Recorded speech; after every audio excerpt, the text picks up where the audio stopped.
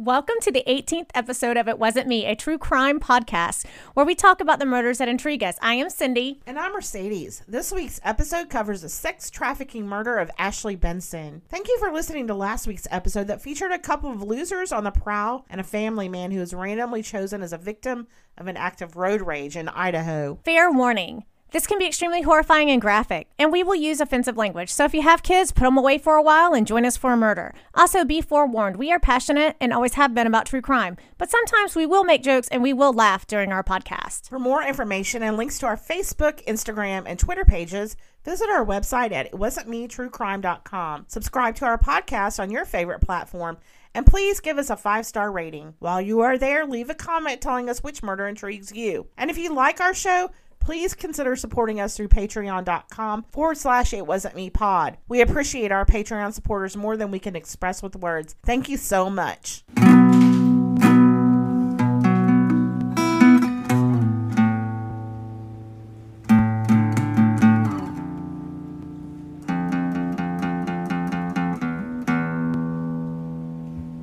Hey, Cindy, how's it going this week?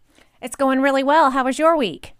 Oh, Lord. You know, we moved, so got surrounded by boxes and crazy in my life right now. Yes, I hate moving. Yeah, it's like, it seems like it's a yearly thing for us, but I know it's really not. It's just, So, how was your week?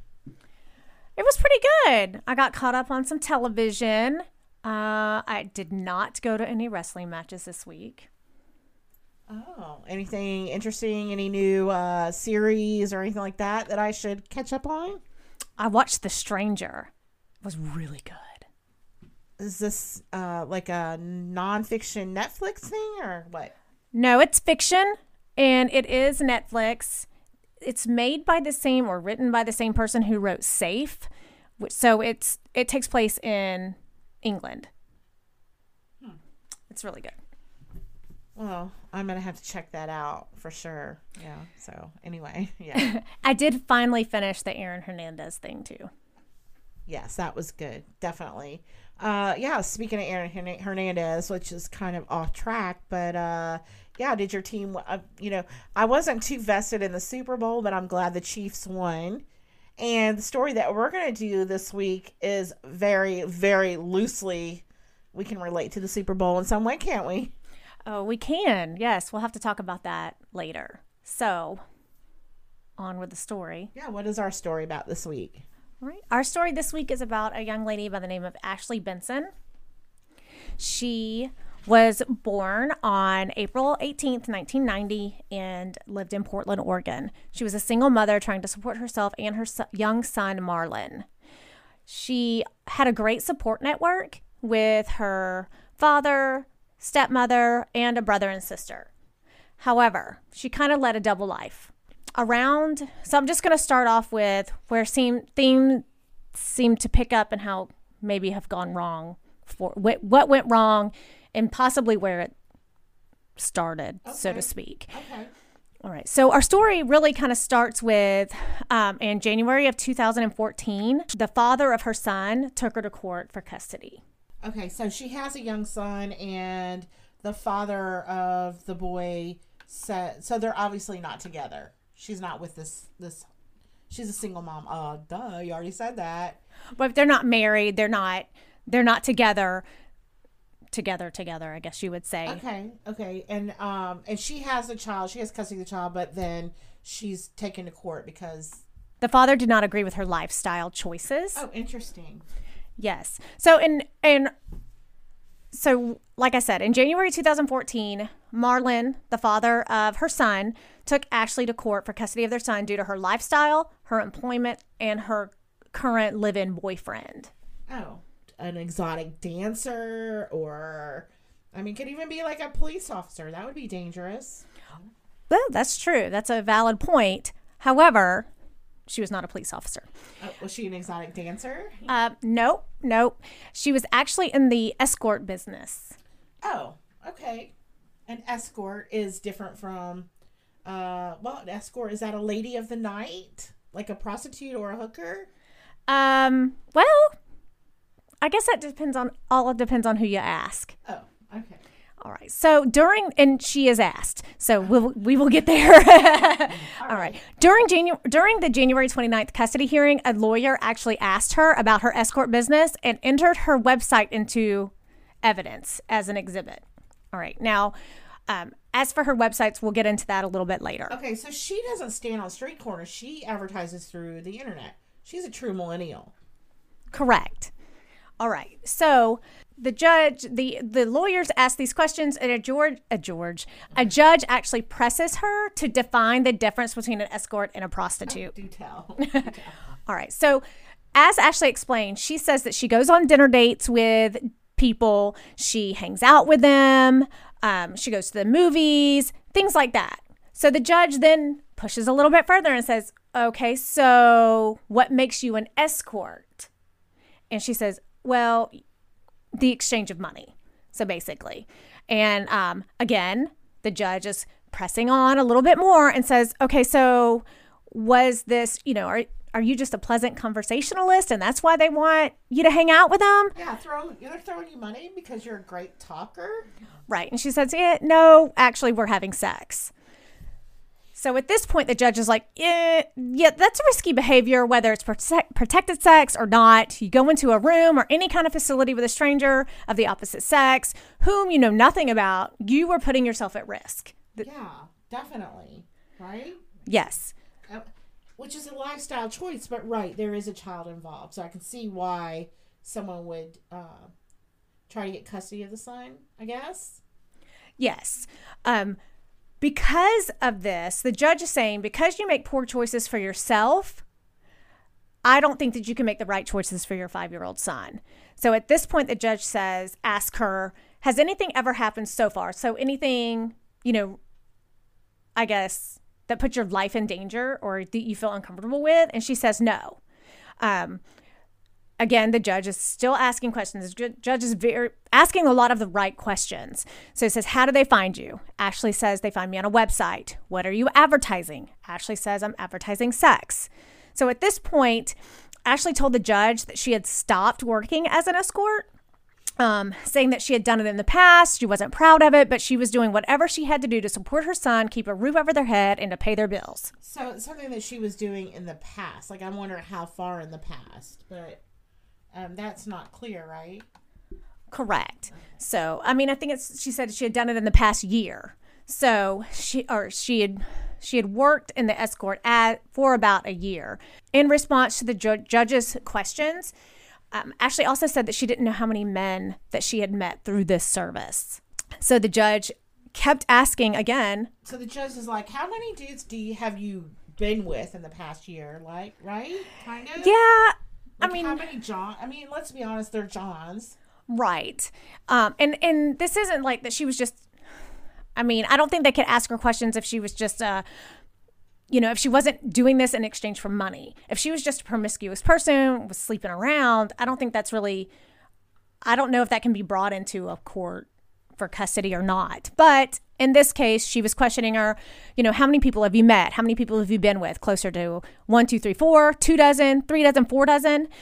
And Ashley's response was that she wasn't sure. So due to testimony of the hearing, it also revealed that in 2013, Ashley had been a victim of domestic violence. She had suffered a black eye. She even escaped through a window of a home that she and her son had shared with her live-in boyfriend named Marcus Giles. So not only is she an escort, but she also has her son in an abusive household. Correct. That is what the testimony states. So the judge orders like a pretty strict or stern warning to her. The judge characterizes Giles as Benson, Ashley's pimp. But Ashley disputed this and says that he has never been charged with any activity, that he was just her boyfriend. And the judge continues to say, look, whether it was an escort or a pimp, did he use the money that you made?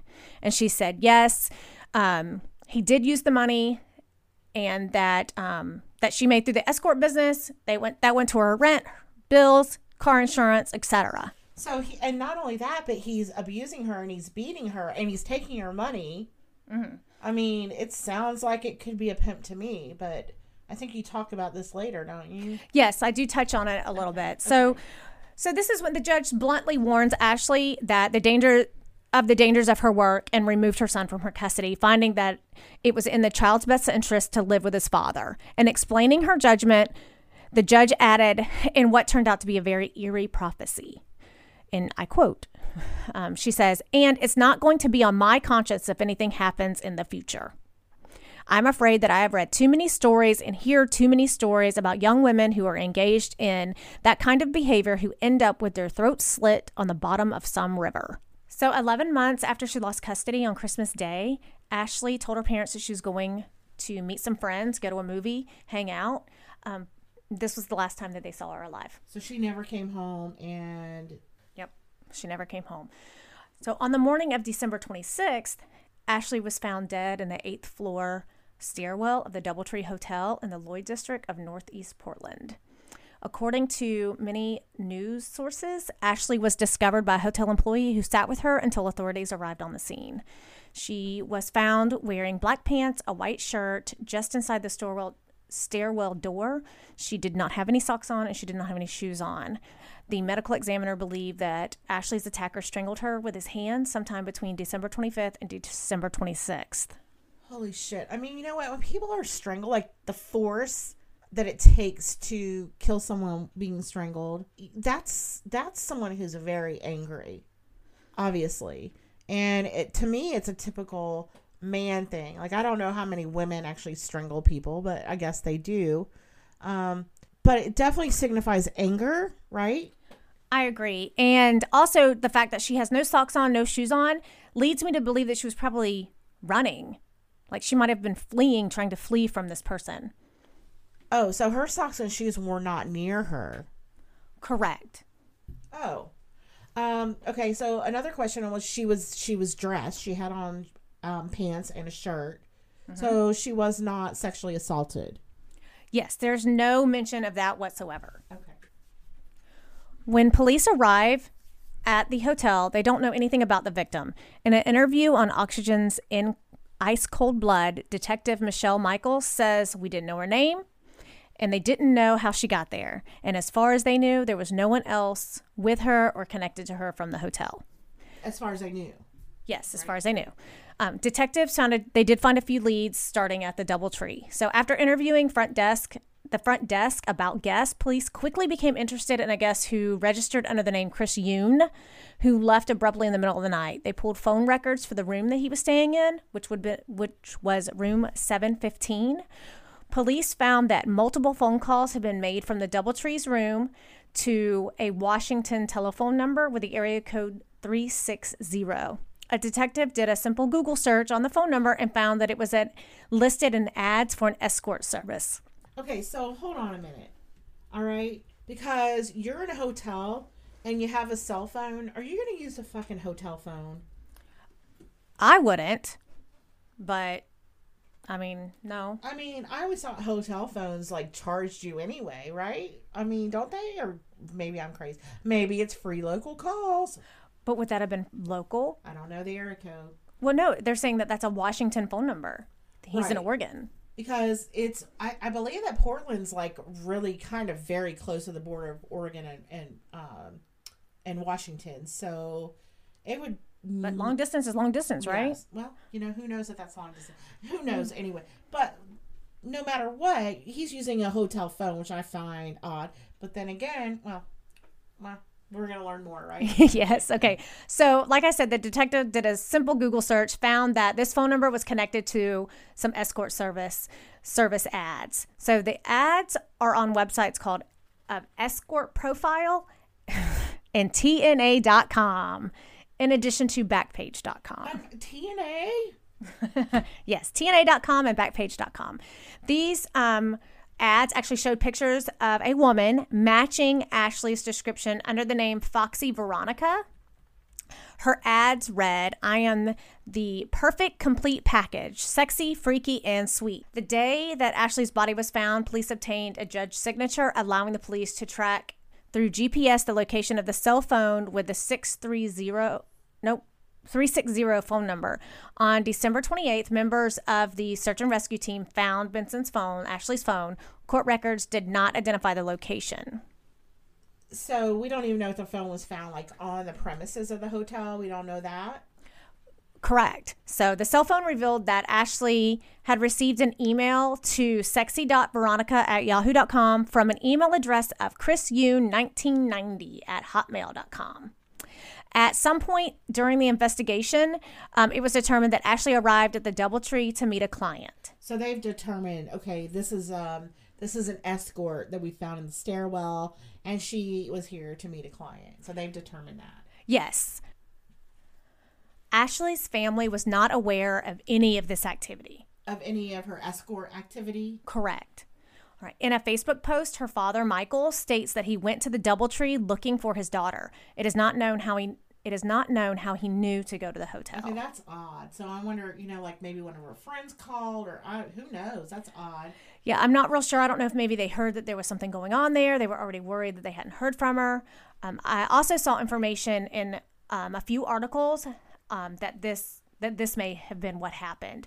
Additionally, the post states that he filed a missing persons report, then was told that his daughter was gone, and by the time he came home from the DoubleTree, the news outlets had already been waiting for him at his house for an interview. Right. So there's some things that were going on that we're not seeing from our end through our research. Mm-hmm. Correct. But somehow he learned that his daughter might be at the hotel, because why would you say, oh, my daughter's missing? I'm going to go look at the DoubleTree. He got word somehow that something was going on, right? Yes. I mean, that's what I think we can deduce from this information. I mean, if my kid goes missing, I'm going to go look for my child at the DoubleTree.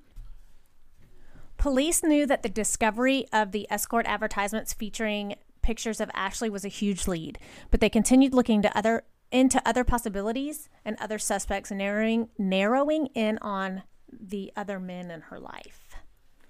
Police were able to quickly eliminate the father of her son and an ex-boyfriend because he was in jail. So the ex-boyfriend was in jail? Where was the father of her son?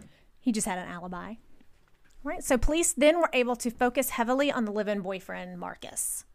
Ashley's family did not like this Marcus character because he had been abusive to her in the past.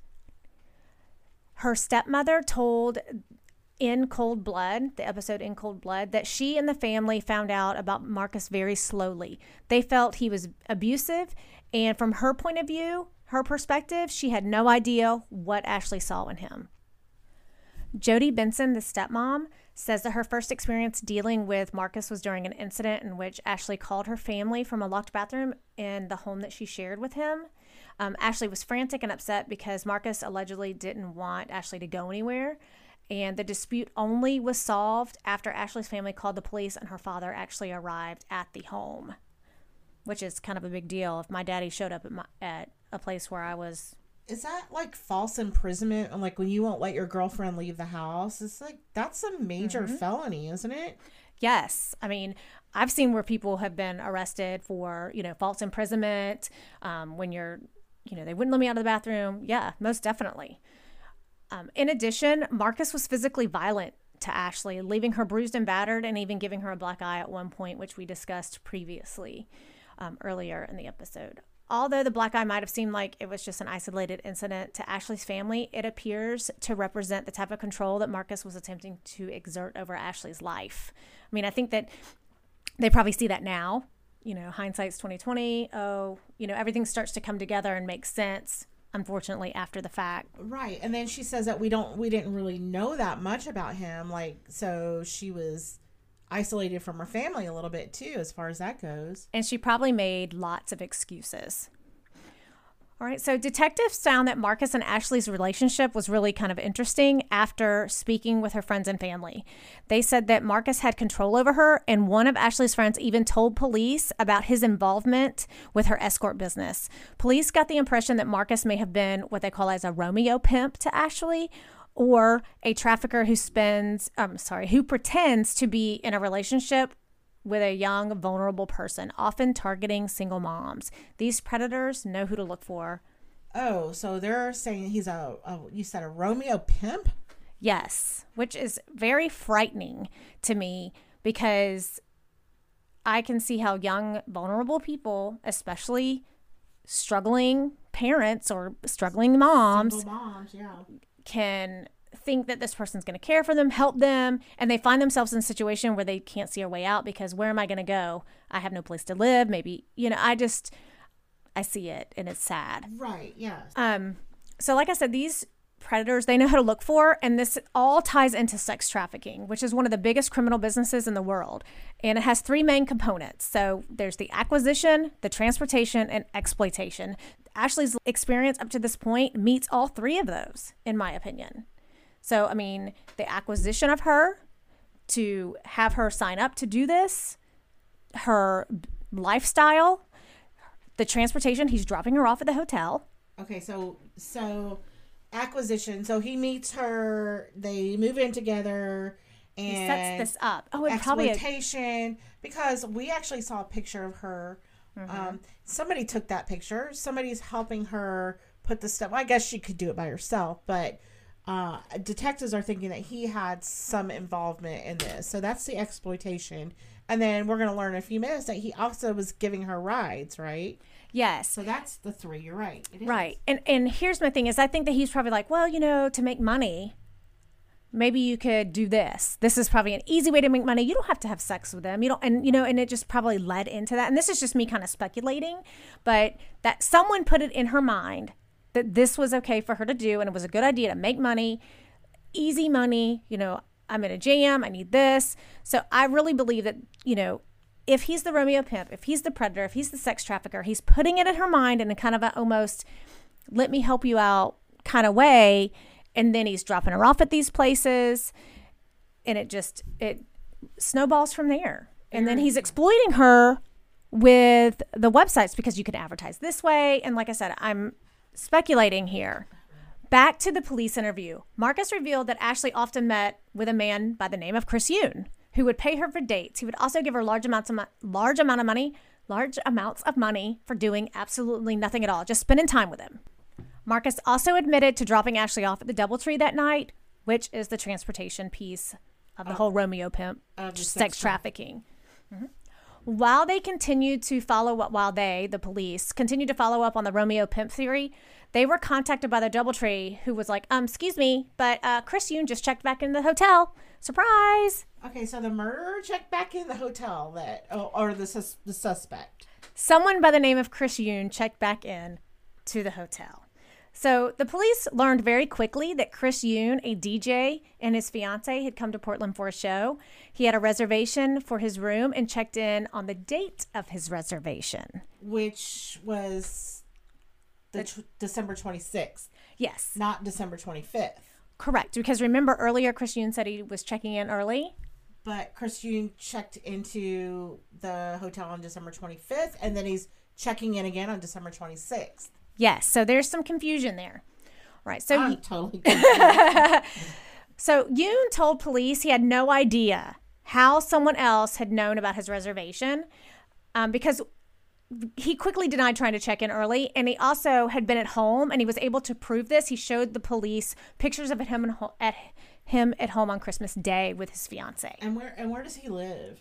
Bellevue. And that's Washington, right? Yes.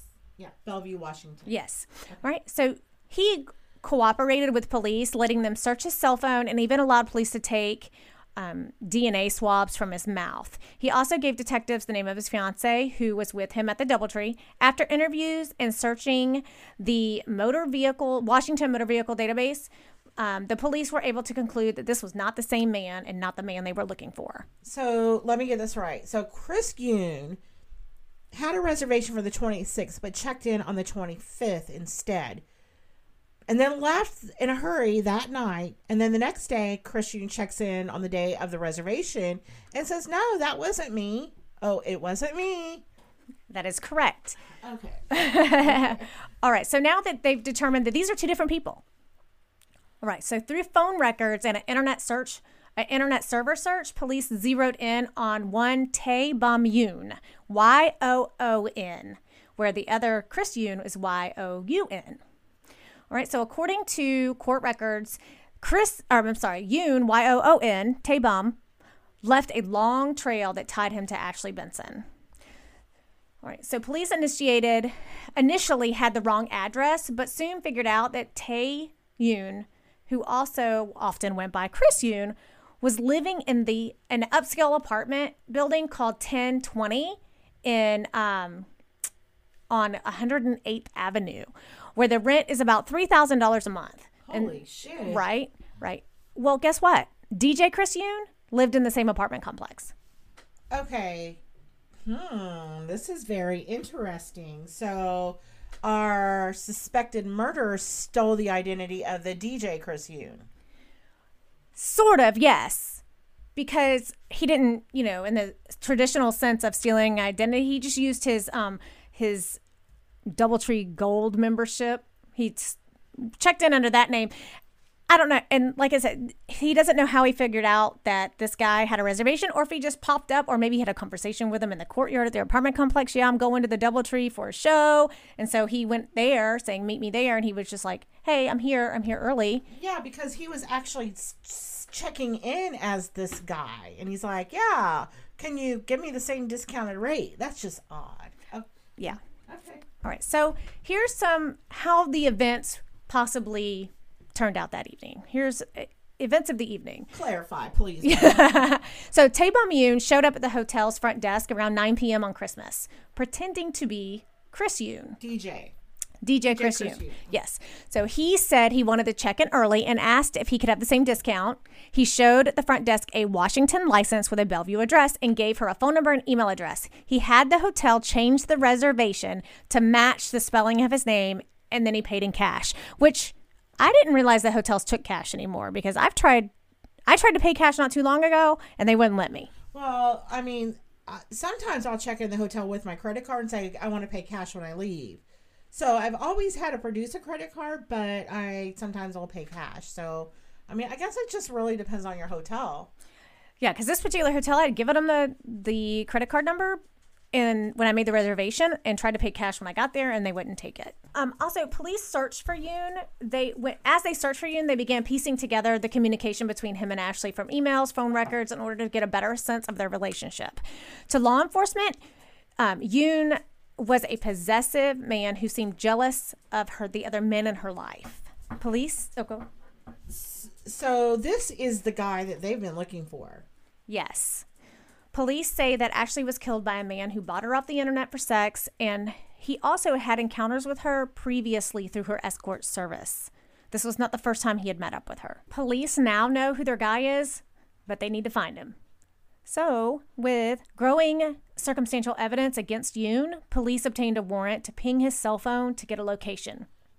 The first ping showed that he was not in the Bellevue area, but was back in Portland, Oregon at another hotel. So this puts them in his jurisdiction. They're in their jurisdiction now. They don't have to worry about extradition or whatever. It's now it's in Oregon, not Washington. He's in Oregon. Right. So obviously there's different jurisdictions, but I can't think of the actual term right now. Yeah. I mean, when somebody you have to get the Washington police to arrest him and then extradite him. But now he's in their neck of the woods. It's a little bit less paperwork. To me, it would be just more efficient. Right. But they are going to have to work closely with this other police department. Right. Yeah, for evidence or whatnot, right? Yeah. Yes. All right. So 2 weeks after Ashley's murder, Yoon was nabbed at a Union Station where police swarmed him, and he reportedly said, "How did you find me? Like, I'm a genius. How'd you find me?" Right? I'm a genius. How did you find me? Idiot. Further examination of his cell phone seized upon his arrest revealed multiple images of just what kind of idiot he really was. So it suggested that he was heavily involved in cocaine trafficking, because putting that on your cell phone is smart. The images included bags of cocaine, shipping containers addressed to people in multiple states, and one photo of a computer screen showing an order for White Stallion's Flame Cocaine, all rock. Again, this is not a smart man. Well, these are just images on his phone. I mean, it's not smart, but it is still circumstantial evidence. It's not. Yes, it's not proof. Anything. It just gave them, but however, it did give them the ability to go search his place where he lived, which is where they have to involve the Bellevue Police Department again. So they conducted a search on Yoon's apartment and found further drug evidence. Okay, so they get a search warrant. How do they have grounds for a search warrant? Are they doing it because of the images on his phone? Yes. So they were able to say, well, we think that this, because of where he lives in that 1020? Yes. 1020 and then like $3,000 a month. They're like, okay, so he lives in this upscale apartment complex. He's got these pictures of cocaine on his phone. So when they applied for their search warrants, investigators actually put cocaine trafficking, would explain how an individual with no visible means of support or job might be able to afford such an apartment at the 1020. Well, yeah, because he doesn't have a job, so they know not through any like legal means that we know of. Right. So during their search warrant, they were able to find several things. In a hallway laundry closet, they found a quart-sized plastic bag containing cocaine, digital scales, and a small black safe with cocaine residue. In a master bedroom, police found a cutting agent for cocaine and postal service shipping receipts and labels throughout his apartment. During an interview with the Portland homicide detectives, Yoon was very vague about how he started setting up dates with Benson in the first place. He told police that he first called her, but it was because it was difficult for him to meet other women. Yeah, he's not a very attractive fellow. He's just a very plain looking, it's a Chinese, he's an Asian man. Right. So just nothing spectacular about him. I've seen some hot looking Asian guys. Right. Don't Not get because me he's wrong. not. Yeah. All right. So he first met her 3 or 4 months prior to this meetup at the DoubleTree on Christmas Day. So on Christmas Day, Yoon had sent or received more than 25 messages from Ashley, and he had actually called her phone twice. Immediately after the killing, police suspect that Yoon ran to another hotel, a Residence Inn. And that Residence Inn clerk actually told police that when Yoon arrived in the early morning of December 26, he was sweating and bleeding from multiple scratches all over his face and neck. This clerk actually asked him what happened, and he told her that he had gotten into a fight with his family and that he just needed a place to get away from them. Oh my God, Ashley fought back. Mm-hmm. Which kind of goes to how I said in the beginning where I think that she was running because she was barefoot, no shoes. So she was fighting her attacker and trying to get away from him, which is awful. So, I mean, if he's got scratches and whatnot, she had to have some DNA under her fingernails. I assume so as well. So did he stay at the Residence Inn? I mean, he's all bloody. Did she give him a room? No, because they don't take cash. See? She sent him away. Oh, he wanted to pay in cash. She's like, no, sorry, dude. Nope. So she called him a cab. Okay. So radio cab was sent to the Residence Inn around 2:06 a.m. on December 26th to pick Yoon up, and they dropped him off at another hotel in a nearby town. So he definitely is leaving a trail. Oh, I'm going to run out of this hotel room. Yeah, he sounds like he was probably panicked. Yeah, he's he might be a cocaine trafficker, but it kind of reminds me of, do you remember that episode that we did on the Asian honor roll student who wanted to be like, oh, I'm a gang member, I'm a tough guy. It seems to me like he is not a very experienced, tough guy, I guess. Yeah, I would agree with that. All right. Well, police are actually claiming that Yoon was obsessed with Ashley. So after evaluating their communication, one email in particular stood out, and that the police said that this leads to motive.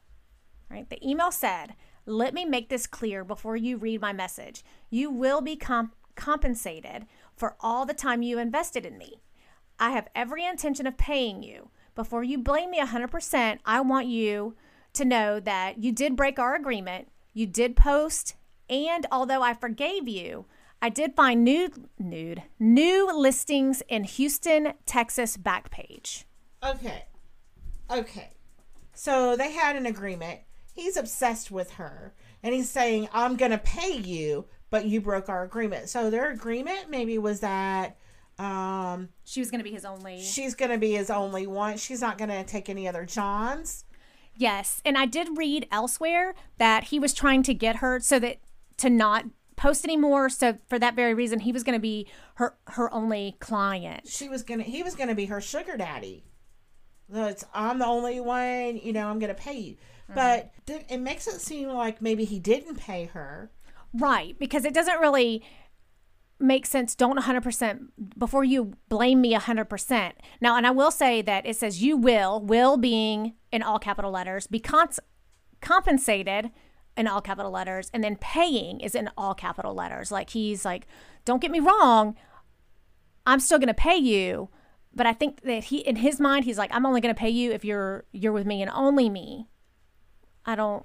Because she was with that other guy, Marcus Skiles, right? Right. Okay, so another thing that grabs me on this is that he says, I did find new listings in Houston, Texas's back page, but she's from Portland, Oregon. I mean, Houston, Texas is a huge ass different. Yeah, that's a long way from home. So, I wanted to tell you this thing popped up on my feed the other day. And I don't know if it's because, we've been talking about sex trafficking or researching it, but in 2018, like there was this huge sting around the Super Bowl, like these hotels that there was human trafficking or sex trafficking around these like big conventions and football games. Yes. So, and yeah. So, I mean, and like I think it's probably every year. But there was actually, like you said, a sting, and lots of people were arrested. And then doing the research, he says he only met her, 3 or 4 months prior to when she died. Well, that's football season. And if she was in Houston just a few weeks before she died, there were, that's, like I said, that's football season. That's NFL prime time. And that's sex trafficking. If her Romeo pimp is driving her around, different places, and this is speculation, but it happens whether it happened to Ashley or not, people are driving to big concerts, big conventions, they're big football games, things like that, and trafficking women. And Ashley probably didn't. Children. Oh yes, definitely. And Ashley probably didn't even really think, oh, I'm in a sex trafficking ring. Like that probably never even crossed her mind. That all of this is under one big umbrella these days. Right. And another thing that I read, I know this is kind of getting off topic, but you were in Tampa not just a couple weeks ago. I read that sex trafficking is really bad in Tampa, and like they're grabbing these kids and they're branding them. They're like tattoos. I even saw where they like would put QVC, not QVC. QR codes. And like John could scan it and find out how much this kid or this person cost. I mean, just disgusting. These people are branded for life. I said this is the biggest criminal business in the world, and it is. I mean, it's not just an episode of CSI or SVU or something. This shit is real life. It is going on, and it's frightening. It's everywhere. Yes. Okay. So anyway, tell me what happened. What? Right. Well, it took a while. I mean, I think I read it was like 918 days before Yoon finally admitted that he killed her. He tried to coerce her to leave the escort business. He, adding he believed Marcus was actually the one pulling the strings in the relationship. As far as what happened to the victim, he went so far as admitting that there was an argument over payment, which is probably, you didn't pay me, why am I here? It remained unclear why Yoon checked into the hotel under assumed identity. However, police said that it might have been to indicate a degree of premeditation on his part. But ultimately, he admitted, he took a plea deal, and he was sentenced to 18 years in prison. That's it. 18 years for strangling a young woman to death, a young mother. Yes, I did also read that he might he might possibly also have drug charges with everything that they found in his apartment. Another question that I have is, we don't know anything about Ashley. We really didn't say anything about Ashley's life, but I know that people who resort to that kind of thing usually are addicts. They usually have drug problems. And he was a drug dealer. I mean, I'm wondering, did that have anything to do with her continuing to contact him? Or if it could have been one of the reasons why her boyfriend pushed her to see him. Right. Or just an addiction to money, easy money. honestly, in her pictures, I mean, there were some seductive pictures that I saw. There were some sexy pictures that I saw. There were some, family-oriented pictures. She didn't look like a stereotypical drug addict. No, she did not. No. She was a beautiful young girl. And Yes. you could tell that she loved her children, right? Yes. And her child, I'm sorry. And her family, they were very close-knit. They were, this wasn't like she was estranged from her family. Now, while they didn't know about her escort business, why would she tell them? Right. I mean, she probably went to great by pains. the way, Mom. Yeah. That's how I paid the phone bill this week. Right. She probably went to great lengths to keep that from them because it would break their heart. Yes. And they probably would have done whatever they could to get her out of that lifestyle. Right. So her family was heartbroken over this entire incident. I can't imagine the anger they probably felt when they learned of what happened and how everything transpired. There's probably some guilt. I know I would feel guilty. However, they took action and they went after the Doubletree Hotel and Backpage, which we really didn't discuss what Backpage was. But it is a classified website, or it was like classified ads. Classified ads that had a lot of prostitution and like sex sales and just a lot of illegal activity I remember when there's a big, huge controversy over this, and it didn't really make the news until like they realized that minors are being solicited on Backpage. Right. And the CEO did eventually. Okay, so he pleaded guilty to charges of facilitating prostitution and money laundering, acknowledging that the great majority of the adult advertisements on Backpage were actually advertisements for prostitution. As a part of his plea agreement, he agreed to shut down the site and give the data to law enforcement. And I'm wondering too if that had anything to do with Ashley Benson. Like, do you think that? I know the FBI got involved when they noticed that there was child solicitation, but maybe Ashley Benson's case is also a motivating factor in that. Right, and I'm sure this isn't the first case of this type, unfortunately. So they are going after the Doubletree, claiming that they think that there were some red flags, which hindsight's 2020. Now I think, being like, oh, well, they should have noticed he didn't have any luggage or that he was trying to pay cash. You might not, if someone was checking in, you might not think of those things being red flags at the time. And, that he didn't have the right email address or the misspelled name. There were some red flags. But, I mean, it's interesting you say that there were some red flags because I actually even read that UPS is getting trained. UPS is getting trained. The drivers are getting trained to recognize it. Truck drivers are getting trained to recognize it. There's some other company that was training people to recognize it, but it's well, even in our profession, our day life, our day jobs, we are starting to get training on that as well. I mean, it's in small doses, but right. So they're angry. They're suing. I'm just wondering if anything will ever come out of that. It's sad. Getting it known, making training people who work at these places is important, but is it something that you would sue a hotel for? Unless, of course, that Doubletree gives anybody on Backpage like a kickback or something, or points, rewards or something like that. And actually, in the lawsuit, I think like in the Backpage federal lawsuit, there was some mention of hotels kind of turning a blind eye. Like maybe people, they knew it was, somehow they were onto it, they knew it was happening, and they were just turning a blind eye to it. So there's that too. I mean, it's awful. If you or someone needs help in the United States, if you think you have seen sex trafficking or human trafficking at all, there are a number of hotlines. One, if you need help, one is 1-888-373-7888. That's the National Human Trafficking Hotline. There's also a text number, SMS number 233-733. It's 24 hours, 7 days a week. It's English, Spanish, 200 other languages, because a lot of people are smuggled in from other countries as, we'll get you in the United States, but we own you for a couple years. Right. And if you do text that 233-733, you text help or info.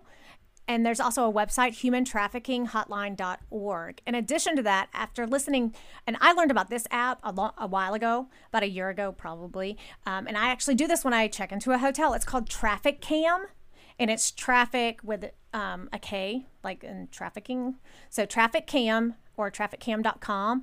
This app helps fight trafficking by uploading photos of your hotel room. These photos will be used to determine where predators of sex trafficking are committing their crimes. And what they do is they take these, they run them through a database of known traffickers and known pictures of trafficking, and then they try to match up the rooms so they can kind of narrow it down, and which I thought was kind of genius. Or not only that, but say, you know what, human trafficking is going on in your hotel. Exactly. Right? Yes, yeah. Exactly. Oh my gosh, this is I feel awful for Ashley and her parents and her whole family, and I think, you know, this is something that we all need to be aware of. So thanks, Cindy. Appreciate you sharing with us this week. Yes. Thank you for having me. And next week we have something just as exciting. So thanks everybody for listening. I hope you enjoyed this week's murder. We so appreciate sharing our passion with you, and we thank you for your support. And if you'd like to support us even further, you can subscribe to our podcast, give us a 5-star rating. It really helps us. And while you're there, leave us a comment, because your subscription ratings are essential to our success, helps us push us up the charts. You can do this on your favorite platform. More information and links to our Facebook, Instagram, and Twitter pages, you can visit our website at itwasn'tmetruecrime.com. We are so grateful to spend our time together to share our murderous stories. Thank you so much for listening to us and supporting us. We would like to thank our Patreon supporters, and we have a new one. Thank you, Libby. You are the extra. You too can become one of our beloved patrons by signing up at patreon.com/itwasn'tmepod. Subscribe to our podcast and leave us a 5-star rating. And thanks again, guys. And remember, it wasn't me.